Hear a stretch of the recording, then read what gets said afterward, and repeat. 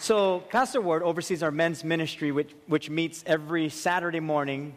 I think at 6:30 breakfast, and then 7 o'clock we actually begin. But this Saturday we're not going to have our men's ministry meeting because we have our Ho'olalea. And so if you're not aware that we have our Ho'olalea, you're going to have a great time here. First of all, we have the biggest rummage sale ever in the history of Hilo. And that's going to open up first thing in the morning. So you want to be here. And I believe it's 6, right? 6 o'clock it opens up. And if you ever had a garage sale, people come to your house like 4 o'clock in the morning. They wait outside. Because we had a garage sale and we opened at 8. And I was like, hey, somebody outside stealing our stuff. And Heidi goes, no, they come that early. I'm like, whoa, that's kind of too early for me.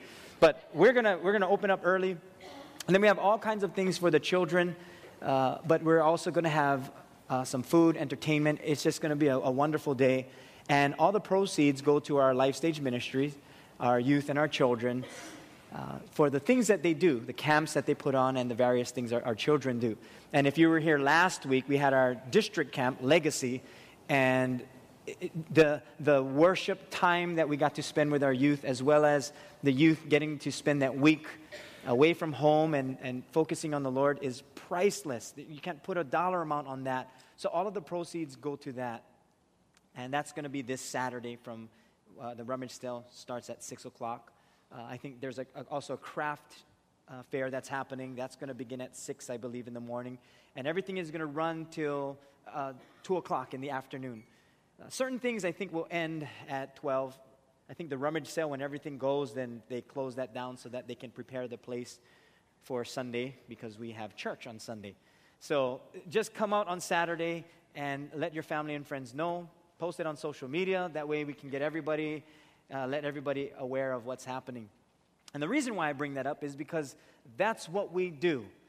We reach out to people so that they can know Jesus Christ. It's not about the rummage sale or the craft vending booths, or it's not about the fundraising or the finances. It's really about people coming to know Jesus Christ. That's the end result. That's what we're focusing on, and that's our goal. That's our aim. That's our vision. It's to reach the lost, one relationship at a time. Here at our Wednesday night, we call it Equip, because our heart is to equip the saints for the work of the ministry. Did you know that? That you are saints. You are ministers unto God. If you said yes to Jesus Christ and He's your Lord and Savior, you're a minister. You have now transitioned from being ministered to now being a minister in our world today. That's how God designed the church. It's so that we can be a light into the world. I think for some of us, we would say, I'm not qualified. I don't have the credentials. You should see my life. If I start talking to people about Jesus and showing them the way, I don't even know the way. I'm trying to find the way. Well, the way is Jesus Christ. He already told us that. You just point people to Jesus. Don't point them to yourself. Point them to Jesus Christ. In Ephesians 4, verse 11 through 12, it's on the backside of your bulletin and where you can take notes. That's our scripture for our Wednesday night services, our Equip services. Because it's Jesus who gave some to be apostles, some prophets, some evangelists, and some pastors and teachers for the equipping of the saints, for the work of the... It sounds like school right now. For the and if and you got to fill in the blanks. But the scripture's on the backside, just in case you didn't know. Or I have a great idea. How about on Wednesday nights, we bring our Bibles? It's just a suggestion. Just a suggestion. You bring your Bibles. Some of you have a Bible app on your phone. You can break that out. Our Wi-Fi is not connected yet, so you're on your own on that one. But we're trying to get it to the place where we can have Wi-Fi for everyone. Free. Available for you. And some pastors and teachers for the equipping of the saints, for the work of ministry, for the edifying of the body of Christ. This is the body of Christ. Part of the body of Christ in general, but this is the body of Christ. So when God calls us to serve Him to a certain capacity, whatever giftings He's given to you, it edifies the body of Christ. Church cannot operate on one person. It must be the body of Christ together. That's what Jesus meant when He said, all authority is given. all authority. Then he passed that authority on to you and I. We know it in Matthew 28 as the Great Commission. And if you do have your Bibles, turn to Matthew 28. Tonight, I want us to focus on this. And if you want to write a title down, you can write this: What's so great about the Great Commission? What's so great about the Great Commission? Because we hear about it, or if you've never heard about it, you're going to learn about it. What's so great about the Great Commission? Well, our church continues to grow, and it heads into the direction that the Lord is leading us. So there's seasons that we go through, especially as a church. We all go through seasons. In life, we go through seasons. We start off as babies, then toddlers, and then as we continue to grow as children, we grow into teenagers, and then as teenagers, because we know everything, we come into an adulthood where we know even more than what we did as teenagers. Then young adults at that age, man, we know everything there is to know. We got it set. We know how we're going to get our finances, where we're going to live. I mean, we got it down. We don't need our parents at that stage until we need our parents, and we need some place to stay, and we need finances. Then we turn back, which is okay for a season because our parents have wisdom. But we go through those seasons, and then from the young adult years into, I don't even know if we just skip something, but we hit this midlife time. It's like a 30s and 40s, and then into our 50s, and then our senior age, and then the golden years. We head into those years. So every season is different, but nonetheless, it's a season. And so just like the church, the body of Christ, we go through seasons. The disciples, when they first were called by Jesus Christ, when he said, "Follow me," they didn't know where he was going. They're thinking physically, okay, follow you, but where are we going? They thought physically, but Jesus was referring to an idea, a vision of what God was bringing to this earth. So it took a long time for the disciples to understand what Jesus meant by saying, "Follow me." When Jesus died on the cross and then rose from the grave, this is what he says to his disciples. Matthew chapter 28. We know it as the Great Commission. Jesus came and spoke to them. He said this: "All authority has been given to me in heaven and on earth. Go therefore and make disciples of all the nations, baptizing them in the name of the Father and of the Son and of the Holy Spirit, teaching them to observe all things that I have commanded you. And lo, I am with you always, even to the end of the age." So this is what we call the Great Commission. But it wasn't always called the Great Commission. Hudson Taylor, who was a missionary to China, who founded the Inland China Missions, he put it this way. He said, "The Great Commission is not an option to be considered. It is a command to be obeyed." It's not an option to be considered. It's a command to be obeyed. As a believer, the Great Commission is not an option. It's a no-brainer.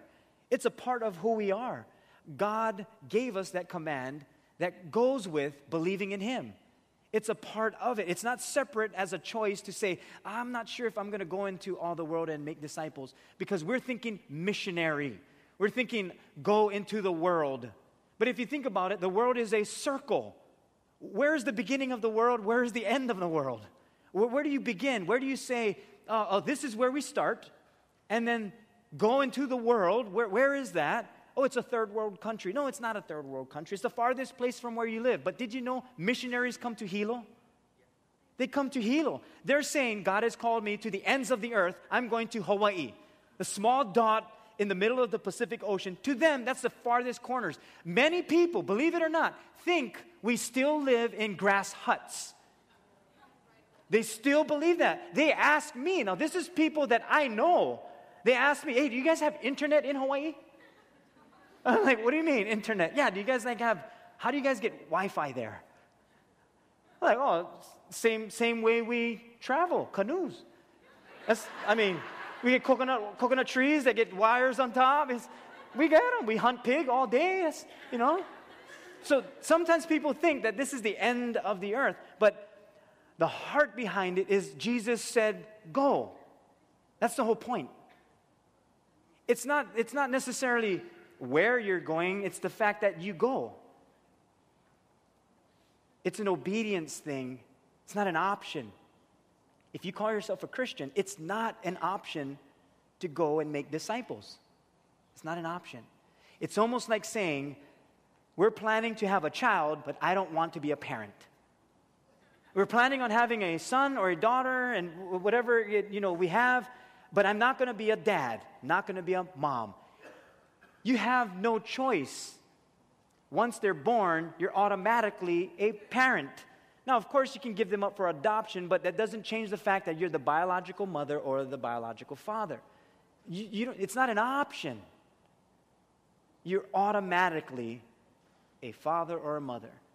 And so it is when we're born again, we're automatically disciple makers. We're automatically people who go into the world. It's an automatic thing, but here's where we confuse the two. We think it's an option.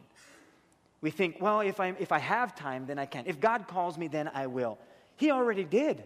He said, all authority has been given to me in heaven and on earth. How many of you guys live on earth? Raise your hand, just real quick, just a quick test, just to see if you're, okay, right. Some of us are laughing because it's an obvious, okay, some of you guys, anyway, no, I don't want to go there.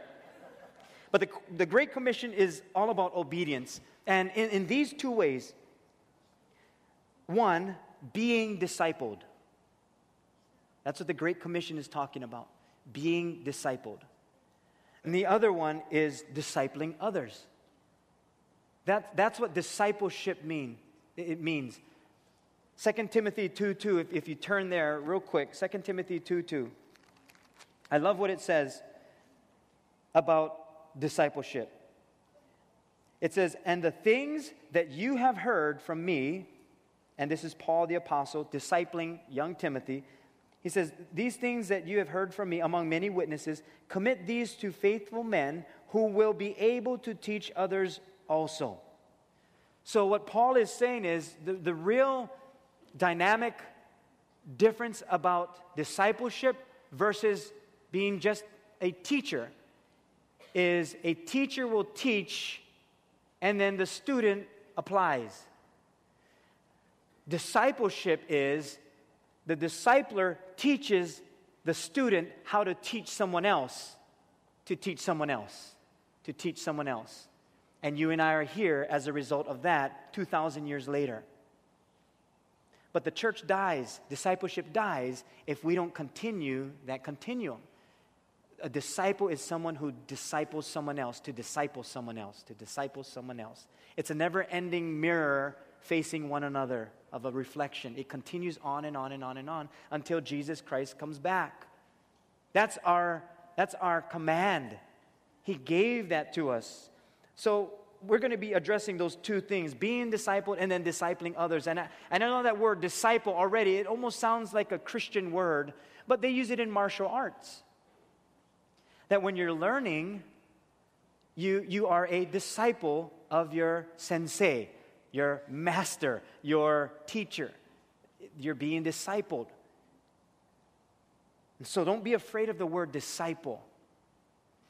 Because a disciple basically is a learner. Begins that way. But a disciple is also translated to gain knowledge or to learn by use and practice. So when you learn something, you're practicing it. You're putting it into application. And so when Jesus said to make disciples, you go out and you go make disciples. Now Jesus uses this word make disciples or to learn 3 times in the New Testament. To learn, because he wants us to learn from him. When he called Matthew to follow him, the tax collector, Matthew followed him, and then Jesus was at Matthew's home, I believe, and Matthew had a lot of his buddies there, all of his tax collecting friends. It's like all the sinners were hanging around Matthew because they didn't know Jesus yet. And so Matthew, having some, non-believing friends, invited them over, hoping that maybe they would follow Jesus also. But the Pharisees, the religious leaders, they said to one another, they're like, wait, what? Why is he with sinners? Why is he among sinners? How can he be eating with tax collectors and sinners? And then Jesus addressed them. And then he said this in Matthew 9:13, and I'm reading out of the New American Standard Bible. Jesus said this to them, go and learn. He uses that word learn. Go and learn what this means. I desire compassion and not sacrifice, for I did not come to call the righteous, but sinners. He called the sinners, not those who believe they're righteous. He called those who understand that they're sinners, that they need a Savior. He himself said, I did not come to be served, but to serve and to give my life as a ransom for many. He gives us that choice to follow him as a sinner who has a heart of repentance. He said, I didn't come for those who are well. I came for those who are sick. And it's interesting, even the religious leaders, as sinners, covered it by saying, no, we're well, we're fine. We know the laws of God. We know everything. We got it down. And Jesus said, well, I didn't call you. I called those who understand they need a Savior. And so he uses that word learn. It's a tough lesson for those who call themselves more righteous than others. It's a tough lesson as a disciple, being discipled by Jesus, if you're a believer, and you feel that you're above someone else, that you don't need to be taught by Christ. You don't need to learn anymore. It's a tough place to be in because as a Christian, again, it's not an option if you're going to be discipled. You're automatically being discipled by Jesus. It's an automatic thing, but it's tough if we're in the category of being more righteous than someone else. Matthew 24:32, he continues and he says that word again. He says, now learn the parable from the fig tree. When its branch has already become tender and puts forth its leaves, you know that summer is near. See, even being a disciple of Jesus Christ is someone who is a learner of the obvious. As he was saying, when you see the fig tree and its branches have already become tender, you know what season it is. You know that summer is near. It's obvious when you look at those plants. And so it is as a person who believes in Jesus Christ, being discipled, a learner can see the obvious. And if you can't see the obvious in life and you can't discern what's happening in your life and you kind of cover things up here and there, or you're heading in one direction but then you justify your behavior because it's okay because I'm a sinner and I'm saved under grace. If you're justifying just so that you can get away with things, then you don't understand what it means to be a disciple of Jesus Christ. I often am amazed, and I got to check myself too on this one, how often I am encouraged by Facebook posts with scriptures and wonderful, heartfelt encouragement by people and believers. Unbelievable. Unbelievable. It just warms my heart. But then I get confused by the next post that has swear words and putting people down and talking smack about other people. I'm thinking, wait a minute, is this the same person? How can this be the same person? How can this be the same person? As the Bible says, can bitter water and fresh water flow from the same fountain? I'm amazed at that. It's challenging for us. If we're saying we're disciples of Jesus Christ, we better show it. It's a challenge. It's not an option. It's a command. He says it goes with the territory. You said yes to me. It's a part of it. There's a cost to discipleship. There's a cost. Well, it's not easy.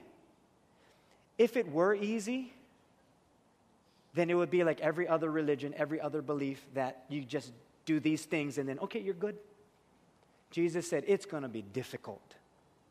Because all sorts of things will come your way that you got to push on the side. And he says, you got to stay close to me. If you don't stay close to me, you'll be distracted by everything else that sounds good to you and makes you feel good. And he says, no, you got to keep focused on me. And again, I understand when you come out of a lifestyle that's all, like myself, growing up, and that's all you know of. By the time you come to know Christ, then you gotta unlearn a lot of things. And that takes time. But that's what a disciple means, is you're willing to learn. I'm willing to learn that I can discern. It's obvious. Okay, if I look at this post and this post, I'm just using it as an example, it's obvious. It's obvious. I got to change something. If I'm coming to church, Lord, I worship you with all my heart because of who you are. And then I go home, start snapping at my wife, swearing at her and cutting her down and telling mean things to her. That's obvious that I got to change something. That's what a disciple does. A disciple is aware of the obvious and can discern between the two. That's why Jesus says you need to make disciples. Matthew 11:29, he uses this word once again. He says, "Take my yoke upon you and learn from me." Take my yoke upon you and then learn from me. Now, we got to pay close attention to what Jesus just said. He said, take my yoke upon you and learn from me. He didn't say learn from the latest selling book. He didn't say learn from this DVD set. He didn't say go learn from this person. He didn't say go learn from this person who says that they got it all together. He specifically says, take my yoke upon you and learn from me. Now, if people are pointing you towards Jesus, or there's a book that's pointing you to Jesus, that's different, because it's helping us stay focused on Jesus Christ. But I would say this, for myself and what I've seen that is so important in being a disciple of Jesus Christ, is this must be the number one book that I'm going to read. This must be the number one book. This is His words. This is the only book that is living and active and sharper than any two-edged sword, piercing as far as the division of both soul and spirit, of joints and marrow, and able to judge the thoughts and intentions of the heart, Hebrews 4:12 tells us. It's the only book. This is the only book that is inspired by God. This is the only book. So we can read other books, but it's not inspired by God. This is the only one God breathed into existence. It's His breath. It's His voice. It's what He's saying. So we can try other things, but I'm telling you, this is the best one. This is the best one. If I have any other book, it better line up with this one. It better line up with this. If it doesn't, I don't want it. Why would I want things that don't line up with what my life consists of? That's what a disciple means. I'm learning from Jesus. He says, take my yoke upon you and learn from me. For I am gentle and humble in heart, and you will find rest for your souls. No other book will do that. No other belief will do that. It's Jesus Christ. You will find rest for your soul. And you're going to battle with that. You're going to feel that as a disciple. It's not going to be a battle if you're not a disciple. It's not going to be difficult if you're not a disciple. If you put options there, it's not going to be a battle. It's going to be easy. You can say, oh, no, everybody's doing it. Oh, no, it's the next best thing. No, this was on TV. No, I saw this. No, this is good. And it's going to be easy. But as a disciple, now the challenge is, Lord, I'm going to stay focused on you. I'm going to stay close to your word and hear what you're saying for my life. And I found this for me personally. I struggled the most and still struggle the most when God is going to do something great in my life. When He's going to do something great, all kinds of distractions will come your way. I mean, you've been there. And when you stay focused on Jesus Christ, then you think, oh, no wonder. No wonder all of this came my way, because this is what God was up to. That's why He says, learn from me. I looked at it this way. When Jesus says, go and make disciples, He didn't say, go and watch people. Go and just talk to people. He says, as a disciple, and when it comes to being a disciple, you have to make them. What do you mean, make them? You can't force anybody to do anything. No, it's not forcing, it's making something. It's like a lump of clay. If you had a lump of clay and you plopped it on this table, you could look at it and say, that's going to be something great. You are going to be an awesome vase. Watch. And you can leave, and you can come back, and you can speak as much as you want to this lump of clay, and you can say, you are awesome.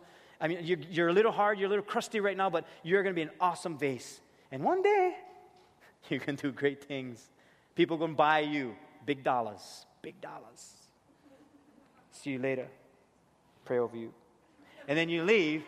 You can come back time and time again, but you have to make something with the clay. You have to, it's a relationship. You have to relate to the clay. You have to do something to change its form. Now, you're not forcing people, but basically what you're doing is you're pointing them to the best disciple maker in the world. It's Jesus Christ. You're pointing them to God the Father. Isaiah 64 verse 8 says, "And yet, O Lord, you are our Father. We are the clay. You are the potter." See, we're not discipling one another based on our personality, based on what we believe, based on what feels good or what I just read. We're basing disciple making on pointing them to the Father who is the potter. We're the ones gathering people or building relationship with people so that we can make disciples. But we always point them to Jesus Christ because He's the potter. He's the one that puts His hand upon us and then He makes something out of us. See, the Great Commission is a hands-on commission. It's not from a distance. It's a hands-on. It's a small group setting. It's an intimate setting. It's close, near proximity. That's what being a part of the Great Commission is all about. And we don't disciple according to our belief. We disciple according to Christ's belief. And so you might be thinking, okay, so what qualifies me as someone who can disciple others? Where does that come from? Because I only have so much that I know, and I'm still working out of my junk. I'm still working out from my past. I still have some things that are going wrong. And so how do I find qualification in this? Do I have to go to school? What do I have to do? I love what Jesus says. In John 13:34 and 35, He says this, "A new commandment I give to you, that you love one another just as I have loved you, that you also love one another." Then He said this, by this, all men will know that you are my disciples, if you have love for one another. You know what qualifies you to being a disciple of Jesus, that all people would see, oh, they're qualified? If you have love for other people. The love of Jesus Christ. If you have that love, you're qualified. You're qualified. Now, if you only have knowledge but no love, you're not qualified. You're a noisy gong clanging sound. That's what the Bible tells us. Love must be included in it. Discipleship is based out of a love for God and a love for people. And when you have love, you're qualified. That's what Christ said. That's how they're going to recognize you. And when the Lord is discipling you in areas that you have a difficult time in, it could be a relationship, it could be finances, it could be anything, it could be the way we think. If you're having a difficult time in that area and Christ is discipling you, then it's going to be your love for Him that makes all the difference. Whatever we struggle with, when He's discipling us, our love for Him will make all the difference. Our love for Him will say, Lord, I'm going to change. Our love for Him will say, okay, I'm going to give up that so that I can focus on you. Our love for Him will outrank anything else that's trying to find its way up to the totem pole on the top and trying to find first place. We say, no, Lord, love. If I love you, everything else, it wouldn't even matter, because love never fails. We were watching this, I think it was a soldier training, and it was like a ranger training. They had military training. And I was watching, they start off with like 300 and something guys in this boot camp, and then they end up with maybe 100 and something people. But along the way, you have these sergeants just yelling at the guys, "Put your head down, soldier! You just got shot in your head!" And I'm like, whoa, that's kind of brutal. That's pretty brutal. And these guys are running, and they have sleep deprivation. They've been up for 48 hours. And they're trying to put things together, and their hands are all numb because they just came from swimming, and they're trying to put things together. And the guy is right there in their face. "You can't put that together. What's wrong with you? You got to get this right, soldier. Do it again. Get back to the beginning." "Yes, sir." And they'll go back to the beginning. And I'm watching this. I'm thinking, so mean. These guys are like brutal. Can't you be like, okay, hey, it's okay. It's all right. All you got to do is turn that on. Perfect, you got him. Good job. Good job. Way to go, buckaroo. Why couldn't they just be like that? You know why they can't be like that? Because these guys will die in war. They're treating the training as a real life situation. Because they know if they don't do their job, these guys die. The Bible calls us soldiers of Christ. We're being discipled by Christ. I thank God Jesus does it with grace. I thank God that He's not in my face yelling at me every day, "What's wrong with you, Sheldon? What's wrong with you? You better get up, get your butt up. You better get out there." He just calmly loves me and loves me as a disciple. And He says, here are some things that you got to change because it's a life and death situation.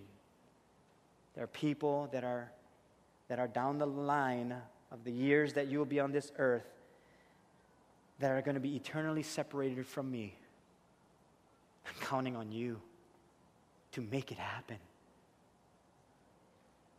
It's a war, and people are dying without me.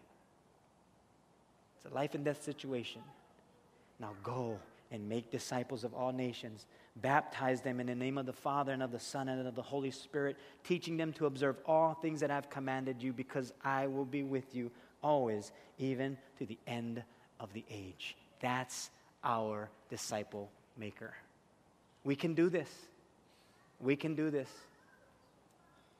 Starting September 3rd on our Wednesday nights, we're going to be doing some things a little bit different, so I want to prepare you, okay? So take note of this. Don't zonk out right now or fall asleep. Be mindful of this. September 3rd, we're gearing up to utilizing our equipped services in a different way, and let me tell you how. One, we're going to be doing different topics and Bible studies, as well as different kinds of sessions. We're actually doing three things: a Bible study, a topical study, and then for new people or new believers. And just to give you an idea, the Bible study that we're going to begin is about the book of Acts and the Holy Spirit.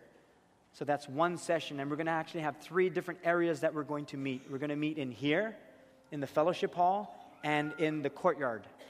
So if one of the sessions that you're going to be taking are in the courtyard, bring a jacket, because it can be pretty cold outside. And then Acts and the Holy Spirit is the Bible study that we're going to be doing. The second session, which is happening the same night, those three are happening the same night, so you're going to have to sign up, and we're going to be putting together some pamphlets that you can look at and say, what do I want to sign up for? What do I want to learn? I want to go deeper. I want to be equipped. Then you're going to learn in these three different categories. A Bible study, which is, we're going to start with the book of Acts and the Holy Spirit, and then a topical study. We're going to begin with marriage. We're going to have a marriage study, and then eventually parenting skills. You know, how can we be a parent as how God instructs us? And then for the new believer or new people, then we'll talk about what it means to be a part of New Hope Hilo Hawaii. How does that happen? What is the vision of our church? What do we believe? And so we're going to go through that as one of the sessions. So take time to pray and ask God, what part do I get to play in all of this?